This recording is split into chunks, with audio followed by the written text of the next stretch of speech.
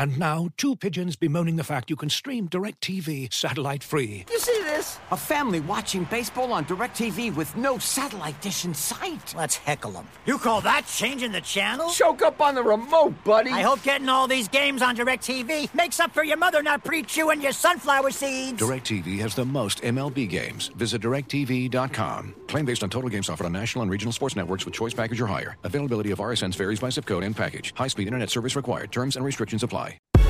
Hello and welcome to another edition of the Standig Room Only podcast. Yes, I'm your host, Ben Standig. I cover the Washington Commanders for The Athletic. It's Sunday night here in a unhappy DMV after the Commanders lose to the Giants 31-19.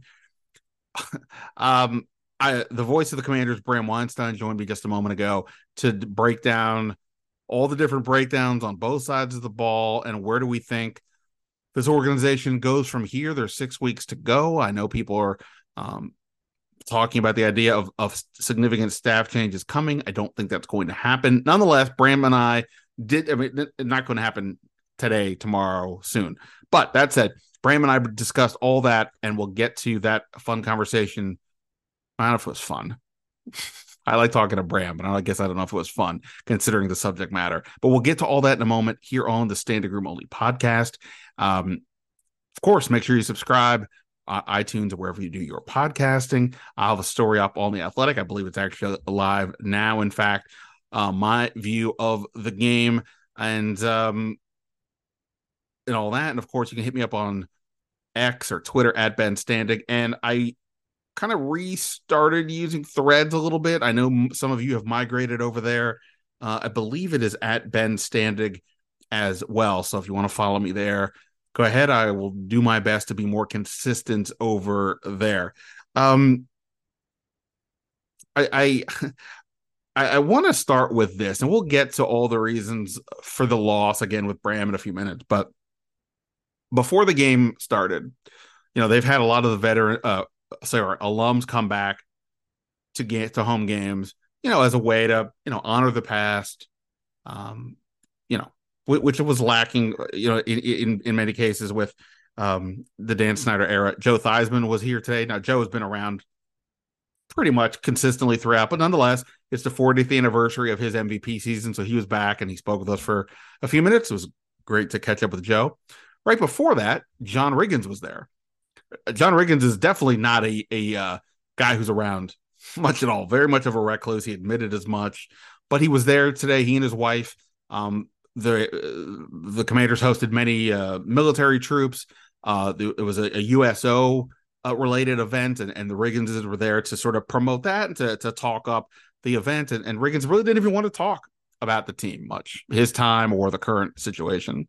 He said he was there because he wanted to honor the troops, and that he remembered the national anthem from his days as a player. And he said that he always appreciates the anthem, and that when it's happening, even though, a guy like him back in his day was viewed as like a hero, just the way current players are today, he viewed it as the soldiers are the heroes, the military members, not a football player. So for him, he said, quote, "To me, it's what today is all about. It's not a football day for me." But then he relented and mentioned the team and said, quote, "Besides, if you can't beat the Giants, what do you got?" He asked rhetorically. And that's where we are right now. You can't beat the Giants. What do you got? Tommy DeVito, everybody was having fun with the Danny DeVito jokes, and he lives at home with his parents and all that good stuff. I'm not saying he's going to the Pro Bowl tomorrow, but he looked pretty competent, and he threw 3 touchdown passes. Some of the throws were the receivers were just incredibly wide open, several breakdowns. Saquon Barkley got beat past Jamin Davis on a wheel route. Darius Slayton was open for a wide open on a 40-yard touchdown. The Giants, Washington's pass protection was a little bit worse than it had been maybe since that Giants game in week 7 when they did make some changes. They got to Sam Howell 4 times and got to a bunch of others. Washington defensively, hey, we're not going to talk about lack of pass rush after this game. They sacked DeVito 9 times, 8 in the first half. It was a balanced attack on that front. David Mayo had 2 sacks. KJ Henry was definitely involved. Both Allen and Payne, I believe, had a sack. So they got a lot there, but they were behind quickly. And I didn't even mention this yet. They were behind quickly because the offense had not 1, not 2, not 3, but 6 turnovers. Well, actually, the offense had 5, including Sam Howell's 3 picks, and he threw one was a pick 6 at the end of the game with Washington driving for a potential winning touchdown. One was on a fumble return on the opening kickoff of the second half by Byron Pringle, that, with Washington already trailing, gave the Giants back and sort of stifled any potential momentum coming out of halftime. It is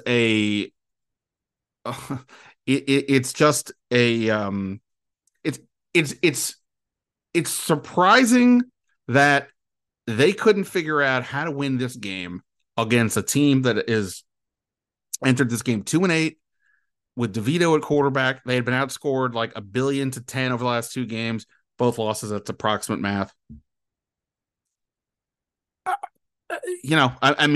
I get Washington is missing some pieces. That they obviously are thinner on the defensive line after the recent trades.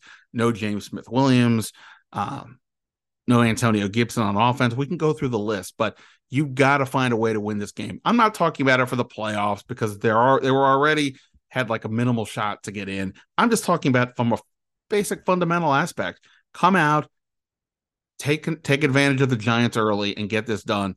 But instead, they have 2 turnovers on their opening 2 possessions, a overthrow by Sam Howell to De'Ami Brown, and then I believe Logan Thomas fumbled on the next possession. So, and they had 3 fumbles, they had a lot of fumbles as well. So it was a tough one across the board for the Commanders, to say the least. To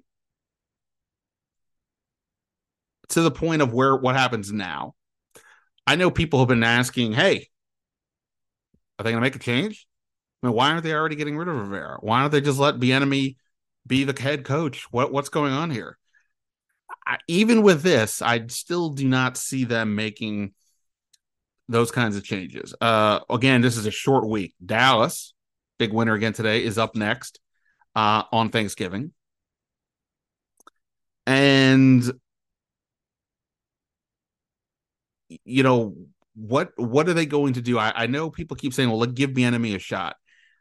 It doesn't really work that way. There's not much he can do. Bram and I got into this, like, even from like a roster standpoint, like, where are you going? And let's just say there's some extra motivation. I don't know that it means anything in terms of like, therefore he should be the coach going forward. He's in charge of the offense, which prior to this week had been on a little bit of an upswing. He's been helping Sam Howell, who didn't have his best game today at all. That to me is the main issue. Keep focusing on Sam Howell. I would not want to have anything interrupt that. So if it's not Bieniemy, well, then the only other option is essentially Del Rio.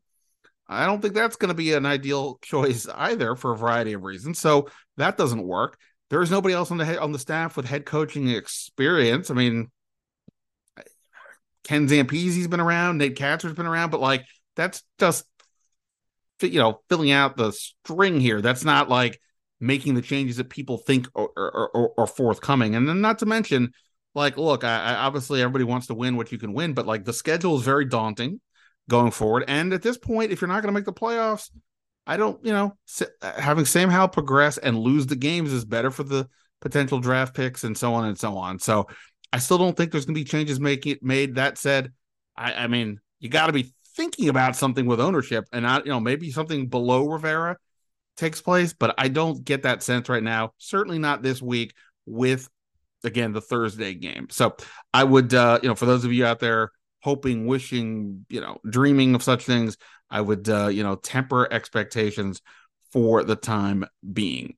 F.A. Obata suffered a injury in the game, was carted off the field. We did not get an update on that. Certainly did not look great.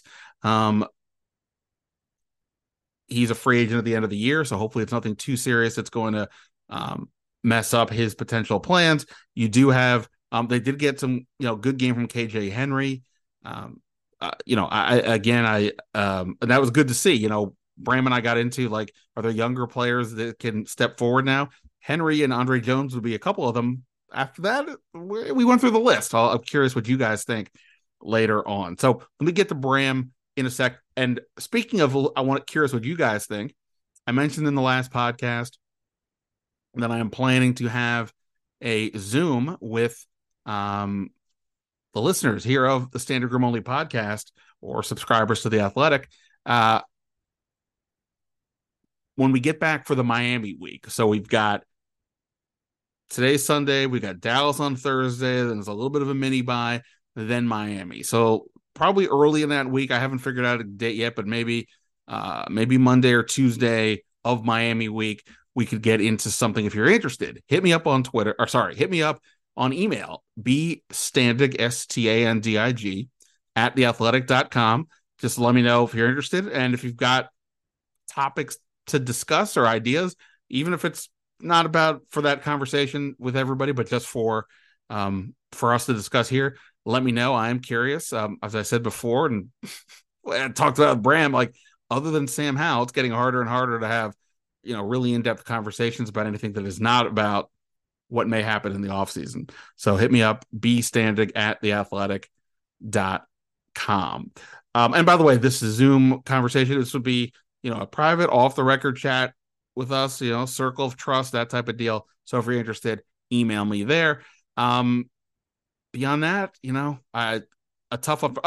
hold on. I'm burying the lead.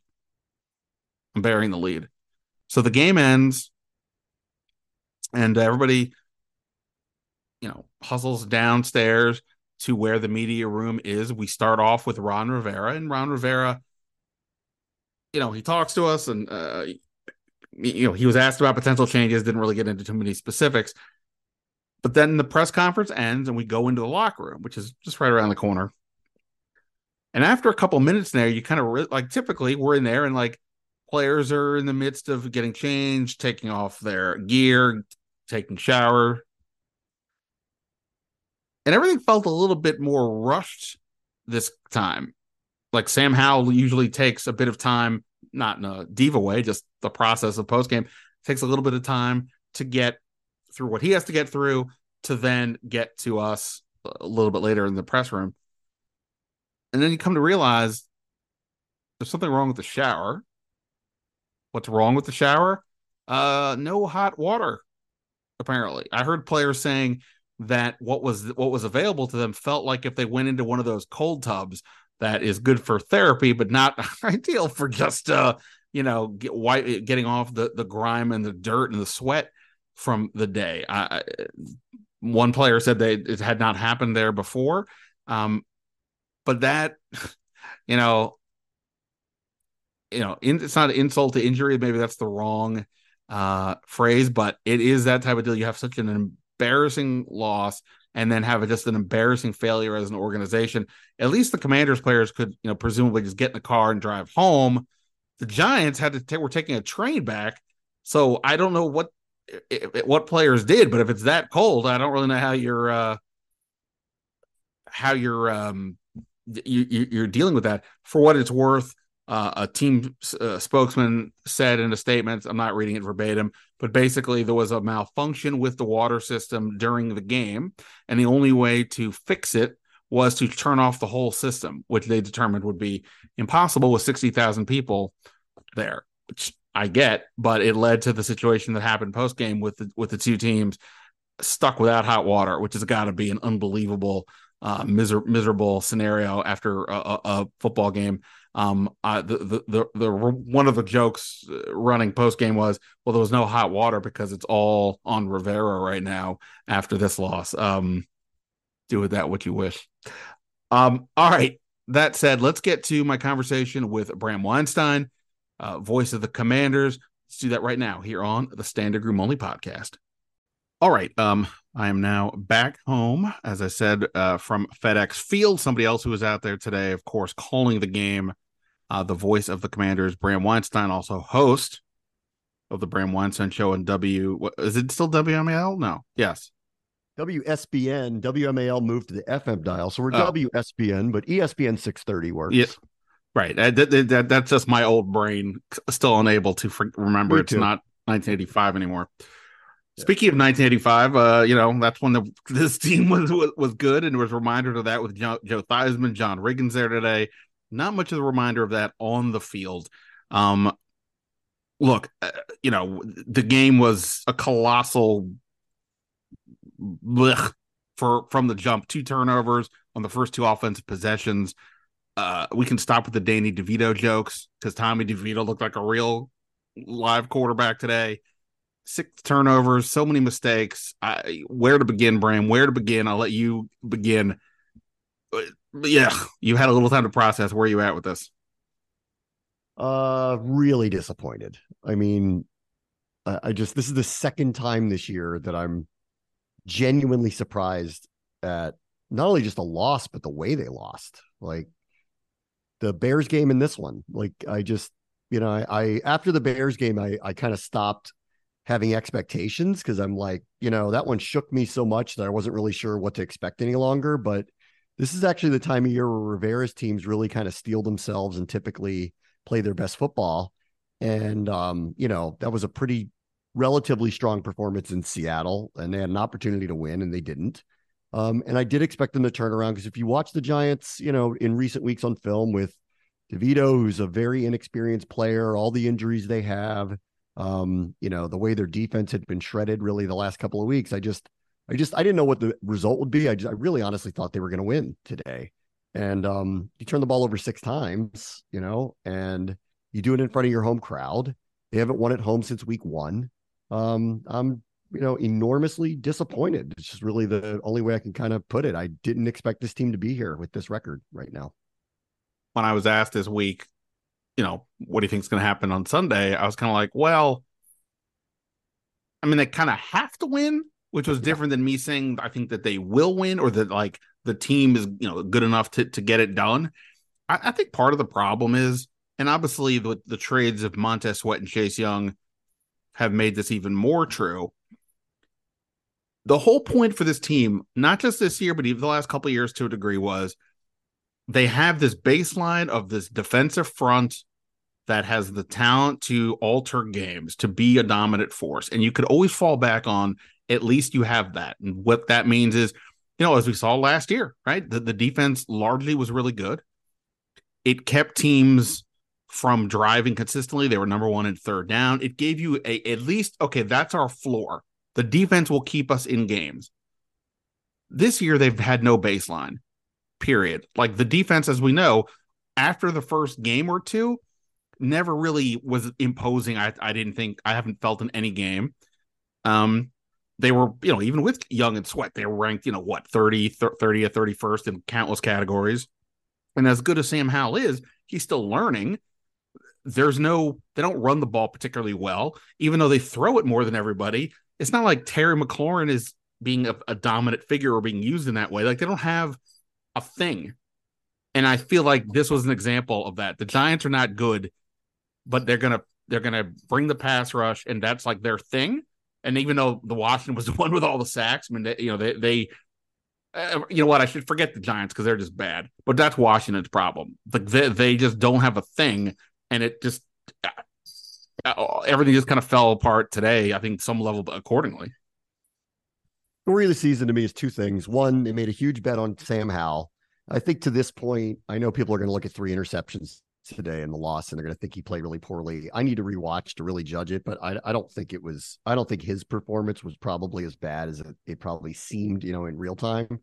The last couple of interceptions, I think, where he tried to make some plays on a 3rd and 10 in a desperate moment, and the last play was a desperate heave.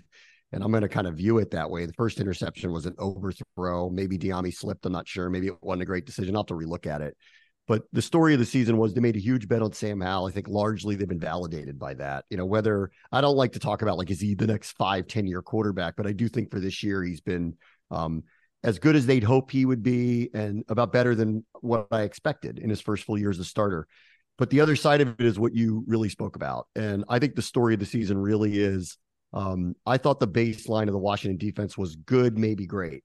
And instead, it's been really bad across the board, individually, collectively. I did not see this coming at all this year. The two guys in the middle, John Allen and Deron Payne, recently have been, receiving a little criticism. I felt for about a month and a half, like they're going to have to step up and be the heartbeat of the defense. And they weren't making they weren't bad players, but they weren't making the impact plays that I was accustomed to.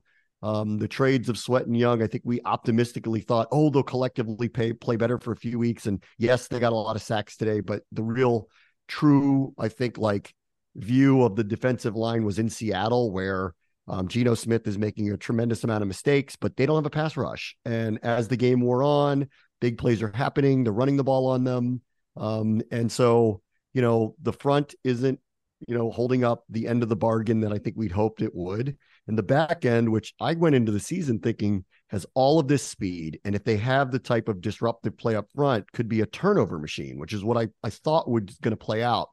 And instead, I mean, it is without fail every week that there are 3 to 5 bad plays that either involve bad tackling or guys getting lost in coverage. And it doesn't matter who they play, it's happening. And it's every single week, and it's killing them. And then this week, combine that with a rash of turnovers. It's actually amazing they were down 1 score with 2 minutes left with the amount of turnovers that they had. And it's just a recipe for this team, to your point, doesn't have something to lean on. And I thought that they had something to lean on for sure, and they really don't. And that's what's really kind of disheartening about the whole thing. Yeah. No, and look, even like, obviously no Antonio Gibson this week, but, Brian Robinson had, he had a fumble, but he had a reasonably decent, productive game. Otherwise, Chris Rodriguez had a couple good runs. He also fumbled. But like, even that, like, I don't know how many carries Robinson finished with, but like, I don't know, like just lean on him. It's like the one thing you have. I mean, if you're not going to get the ball to McLaurin and Dotson with any regularity, certainly not Dotson, though we did have a touchdown today. Yeah, I mean, what are you doing? So here's the thing. I don't know what you were getting, and I don't want to put you in any bind here because of your job, obviously, with the team. But obviously, I get a lot of questions post game. Okay, they're making changes, right? They have to be making changes after this. I can maintain. I believe the answer to that is no, at least not with Rivera. Certainly not on a short week with Dallas. That would be just overly complicated, right? But even beyond that, we've discussed this many times. I want to keep Bieniemy with Sam Howell. That's the best thing this organization would have going forward. So I'm saying the we as if I'm Josh Harris or anybody. Let Bieniemy stay there.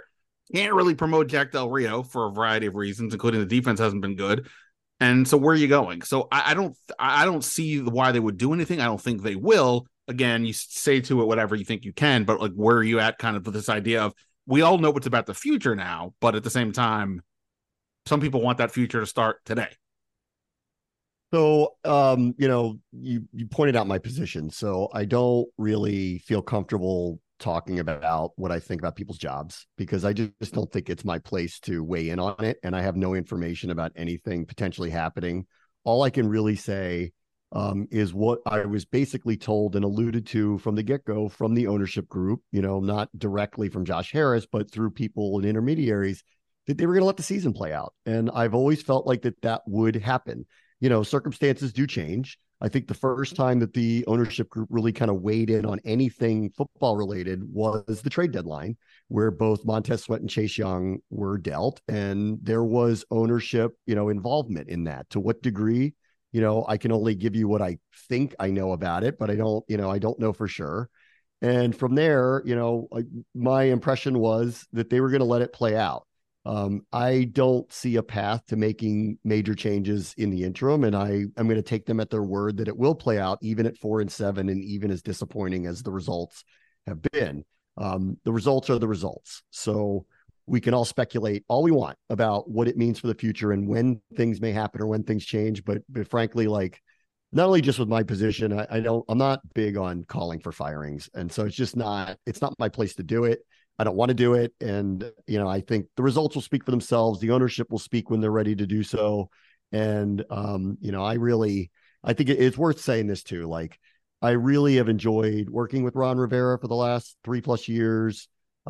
He's, someone that I've kind of tried to be an advocate for, surrogate for to some degree, mainly because, and he talked about this, you were there on Friday when he was asked about his job security going into the game. And he, talked about what he's gone through the last few years. And I believe that he's had one of the toughest jobs in all professional sports as a head coach. Yeah. Talking about a lot of things that really had nothing to do with him. It wasn't just being a head coach. It was being a representative for an organization that was beyond in turmoil, in ways that no coach typically has to deal with. And so, in a lot of ways, I was always kind of rooting for him. But at some point, it does come down to, results on the field. And the results on the field this year are not very good. And when he paints a vision of the roster that he's built and that it's on kind of the cusp of potentially turning a quarter and winning, well, I think you have to win a little bit more than you have. So, and to the point of what we were talking about earlier, where what exactly is the unit that we look at and say, that's the strength of the team that's going to carry them forward. And oddly, and I never saw this part coming, I don't know that we know the answer to that anymore. Even if you want to be very optimistic about how, and very optimistic about maybe directionally of where the offense is going. It is his first full year starting. It is Bieniemy's first full year in this offense with this group of people. I want to give them the time to grow and mature, but this was always going to be a very tenuous thing to do when you are in a show me year to a new ownership group. Like the whole thing was kind of a tinderbox waiting to happen. And I was hoping for the best. And unfortunately, we're not getting the best right now. So Rivera was asked about potential changes, and he said yes, like that. It was kind of awkward the way it was asked and then answered. He didn't specify what. It sounded, the question sort of inferred about how the secondary kind of keeps, or the defensive coverage keeps allowing these big plays. And that seemed to be where he was saying yes to potential changes, but he wouldn't elaborate with anything beyond that, including staff. That said, I guess let me ask you, like, change to what though? That's the interesting part. Well, that's name the position or the group where you're like, well, they should be playing this person, or they should get rid of this person. Like that's the hardest part when you have these conversations. It's like everybody wants change. To what exactly are you referring to that they can make these changes? Well, and I guess like to that end on the personnel side, like, okay, there's 6 games to go. They are not technically eliminated from the playoff picture, but like, I think I saw the New York Times had their odds of making the playoffs before the game at like 6%. So I'm going to assume they're lower now. Yeah. Although I guess Seattle lost, right? And Minnesota's playing right now. So yeah, they did. But I mean, like, we all looked at their schedule and went, this was the time of year. After that first Eagles game was like, here's the time of year where they're playing a bunch of teams that look like on paper are the winnable games that they better stack up, because when the schedule turns around Thanksgiving, it's going to get really hard. And it's played out this is rare. This happens in the NFL, but it's played out exactly how I thought it would. You better have a really good record, because it's going to be a tough road from Thanksgiving on. 2 times with Dallas, once with Miami, once with San Francisco. The Jets might have Rodgers back if they're in the playoff hunt. The Rams just won today. So like, we're talking about 4 games minimum against teams that are almost definitively going to be in the playoffs. It's totally played out that way with great pass rushes too. Dallas's, San Francisco's, the Jets. Like, it doesn't add up to the type of miracle finish that you're looking for, but it's sports and who knows.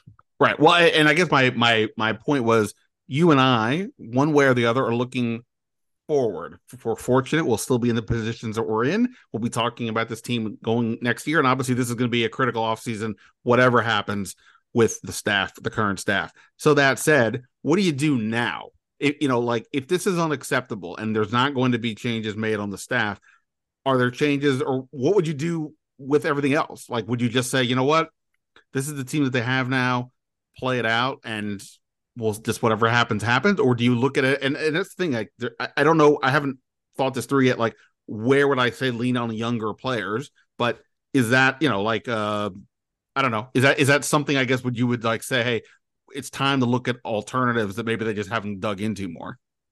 So who are the younger players that could potentially come in and get some reps that haven't gotten them yet? Well, the 2 defensive ends, but they're going to play because Sweat and Young are gone, and Smith-Williams James Smith-Williams and now F.A. Abato hurt. So they're going to play a lot. Emmanuel Forbes is going to play a lot. There's no other corner we're talking about. At safety, they are young back there. There's like no one to turn to that hasn't played yet. We're not changing the receivers. On the offensive line, I would argue, based on what's happened this year, that if they had younger players to potentially take a look at, but they don't. Ricky Stromberg is hurt and Braden Daniels is on IR. So I don't like, that's kind of my point here.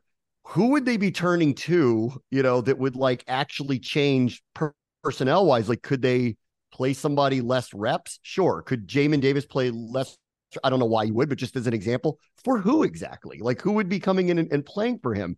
Like, I'm not sitting John or Duran. Like, I'm not sitting any of the receivers. We're not taking Hal out. Like, that's not happening. And with the offensive line, like, exactly who is the young player that hasn't gotten the opportunity that should? Like, that doesn't really exist.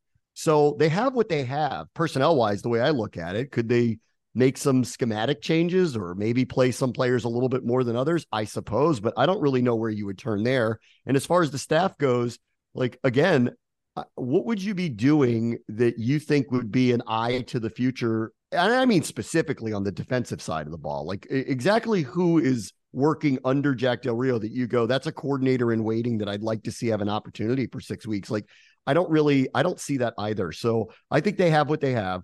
The team needs to show a lot of professionalism, play as hard as they can, maybe win some of these games because, frankly, when they play better teams, they nearly knock them off. So I don't know, like, why can't they go to Dallas and be really competitive with Dallas? Like, they just almost won in Seattle a week ago. They scored a touchdown with a minute left on the road in one of the toughest places in the NFL and nearly won. They could have won either Eagles game, more so the first one than the second one, but they could have won either Eagles game. So they're capable.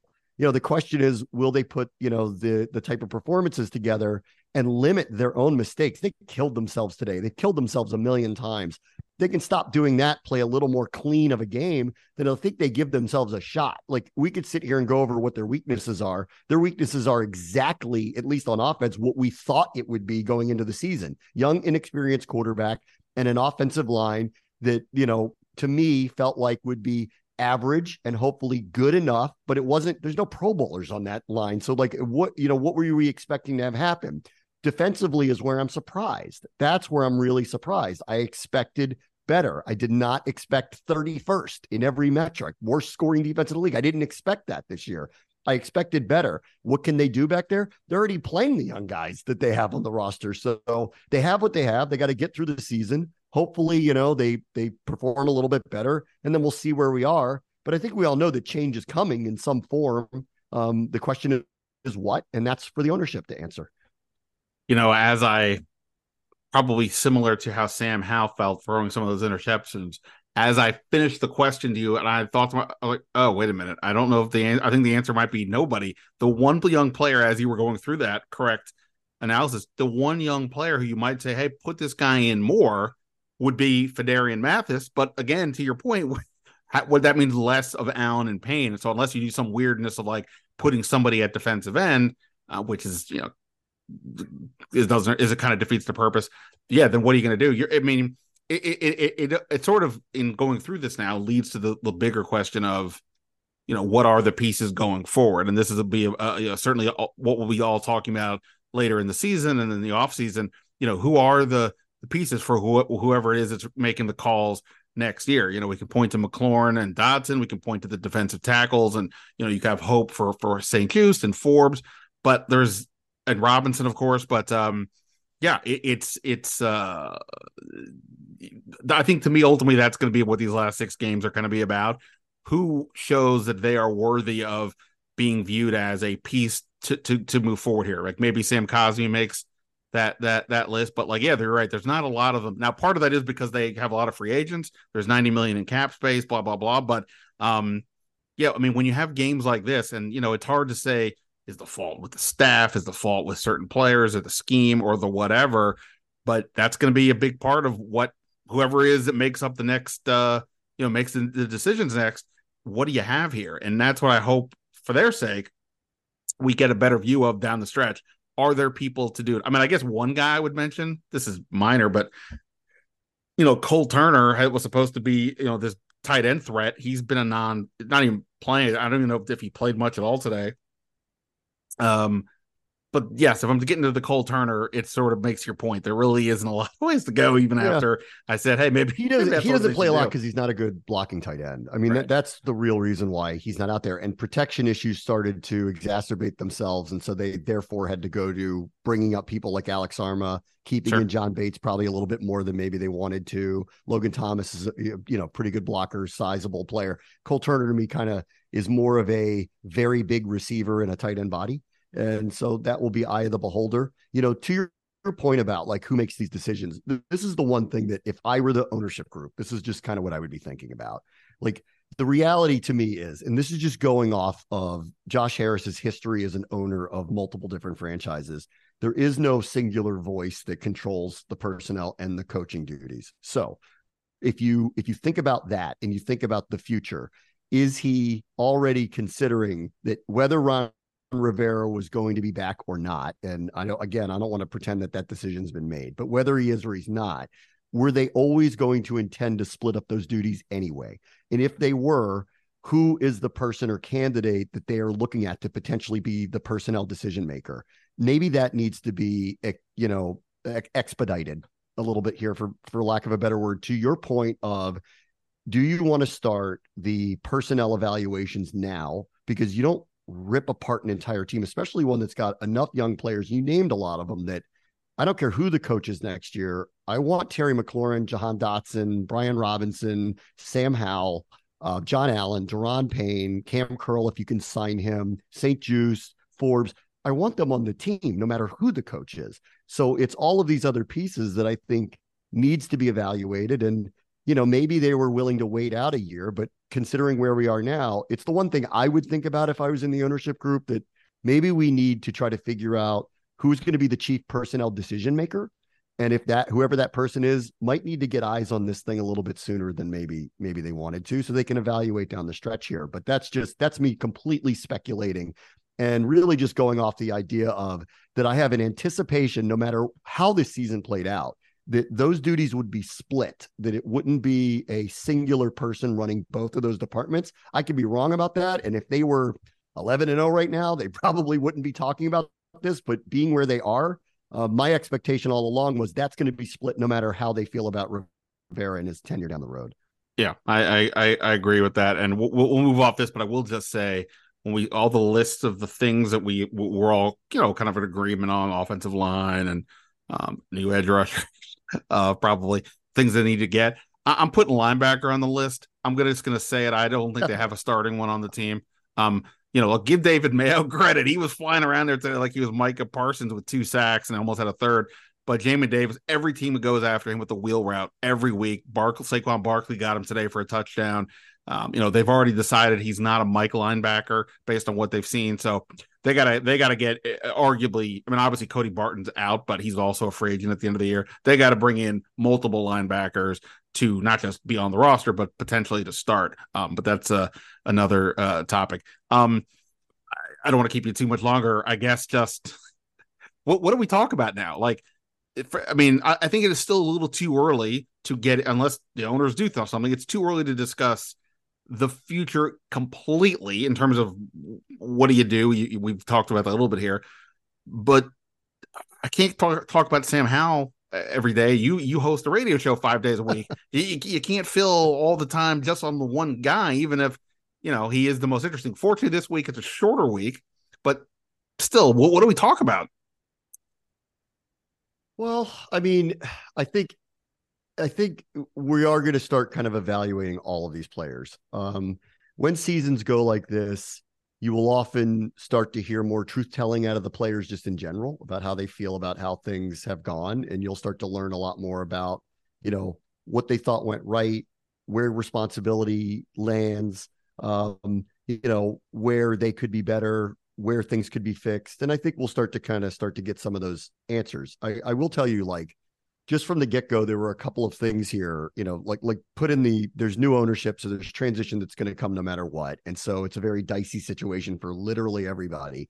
The setup that went into this season with so many players on expiring contracts, to me, was always a very risky thing to do. That said, I don't know that Ron Rivera could have done much about it with with ownership outgoing and new ownership not taking hold until July, and then as we saw in the summer, clearly nothing was going to be committed to by this new owner, at least in the first couple of months. I think Rivera's hands were tied. But there were some decisions that were made, like not picking up the 5th-year option on Chase Young allowed for Young and Sweat to both be on expiring contracts, not getting a new deal for Cam Curl when I would think that they would like to have him back on an expiring contract. There's a long list of players on expiring contracts. The slate is going to be very clean for whoever wants to come in here. They're also going to have a lot of work to do if they do want to re-sign Logan Thomas, Antonio Gibson, Kendall Fuller, Cam Curl, James Smith-Williams, Casey Toohill, a number of backup players who are now starters all of a sudden because of the decisions at the trade deadline. The offensive line is going to have to be dealt with. And then the big question will be Hal. And I do think Hal, I know you're kind of like, I can't talk about every day. Well, I think we do need to make a judgment about him. And, it's going to be eye of the beholder for whoever's, coming in if there is a change that is made. I do think how they function as an offense from here will be interesting to watch. And secondarily, he was leading the league in passing entering the weekend. Well, he just played one of the most, blitz happy teams, and he's got Dallas twice, San Francisco, and the Jets, top 5 to 10 defenses 4 times over the next 6 weeks. Let's see if those numbers stay the same. Let's see how he handles himself down the stretch. Let's see how this offensive line protects him down the stretch. Let's see if this team is fighting for each other down the stretch. And I think it'll be very telling for what the future really, belies for anybody who's going to be making decisions. And as for the ownership group, it's just hard for me to know. They've been very quiet. They've kept things very close to the vest. Even Rivera acknowledged that with him, that they kept it very close to the vest. They're not really leaking out much of their intentions. I think part of that was by design, because I do take them at their word that they were going to let this season play out. That's all they kind of really have done so far. Now we're asking these questions because things have spiraled and the future is now. And that's why I say the one thing I would just kind of keep an eye on, considering they got a longer break after Thanksgiving, and then they have a bye week coming up. Does it expedite the decision to get, whoever is advising them on personnel, either now or into the future? Does it expedite them to do a little bit more judgment on the roster as is? Because that is clearly going to have to happen. Nobody flips over an entire roster. You're going to have to retain a lot of the players you have, no matter who the coach is next year. So I do think that that's something to watch, and maybe that will be the newsworthy change that comes over the next few weeks heading into a bye week. I don't know, but that's just how I would be thinking about it if I was part of that ownership group. All I ask is that whatever is going to happen, if there's really any significant changes, nothing till after the bye week. I've already booked a ticket to go out of town for the bye week with a late bye. We're all a little fried on this end. I'm sure you guys out there are too, but covering every no breaks, no vacation since God knows when. Please just hold off on anything else until late in the year, and then I'll be happy. If we lose the bye week, I'm going to be absolutely mad. That's a me problem. But the last time any team did something on behalf of the media will be the first time that they've done something on behalf of the media. So you could scream into the wind all you want. I also have some vacation plans for our late bye week again, and I'm hoping that I'm not going to spend it talking about these types of things, but we'll see. And the like, for me, the reality is too, like, listen, Ben, I'm about to go call a game in Dallas on Thanksgiving Day. Even with their record as it is, even as disappointing as this is, like, I feel very privileged and fortunate to be able to do that. So, like, for me, I'm going to be really excited to be in that stadium, even if the score doesn't end up looking like we want it to, because if they have 6 turnovers against Dallas, what I can promise you is that score will not be a 1-score game with 2 minutes to go. So I'm hoping that they are able to kind of shake this off, get it together, play like they did in Seattle or in Philadelphia, and we may have, a competitive game on Thanksgiving Day. I'm with you, by the way. I mean, like, this has been my mantra. The 12-year-old in me can't believe I get to go cover Washington, Dallas, in Dallas on Thanksgiving. Then on top of that, Dolly Parton's the halftime act. Oh, I know. Then on top of that, this is like a me thing. It is my actual birthday on Thursday. Oh, so like this is like this. There's like a lot going on. So I'm like, this is actually, I'm not a birthday guy on any level, but all right, this one should be a memorable one. Hopefully the game is memorable for things other than just a lopsided score. But anywho, all right. Bram, you rock. Again, go check Bram out. Monday to Friday, ESPN 630 DC. He is the impresario of Empire Media. He does it all, calls the games. You rock. Thanks for the time, man, and we'll talk this week. All right, thanks, Ben. Great stuff there from Bram. As we're talking, the Vikings are still playing. Again, you've heard me talk about this for a while. I have not really given much credence to the notion of the Commanders in the playoffs, certainly after losing to Seattle. The schedule is only getting harder. I mean, the next two games are against Dallas and Miami. Those two teams are in potential Super Bowl conversations, let alone, seeing Washington beat them. I think I saw the opening line for Thursday is 11.5 point underdogs for the Commanders. So they're going to have their work cut out for them just to maybe even be competitive. And I think ultimately that's what we want to see from this team down the stretch. They win, they lose, just be formidable, right? Hopefully Sam Howell gets back on a better rhythm than he was this game. By the way, it wasn't just the interceptions. He threw up a lot of balls sort of in harm's way, and the Giants could have even had a little bit more. There was one interception taken off, but it was a penalty on the play, so on New York. So keep progressing with Sam Howell. Hope some of your younger guys, your Forbeses, your Mathises, your Robinsons, your Dodsons, progress, or you find ways to help them. Kind of running out of conversations or what to look for beyond that. But what I can say is we'll have another podcast this week, then off to Dallas for the Thanksgiving Day game against the Cowboys. That is going to be it for me for now. I appreciate everybody checking out the podcast. Again, I'll be back this wew, but if somehow you don't tune in, have a great Thanksgiving holiday week. Until next time, see ya.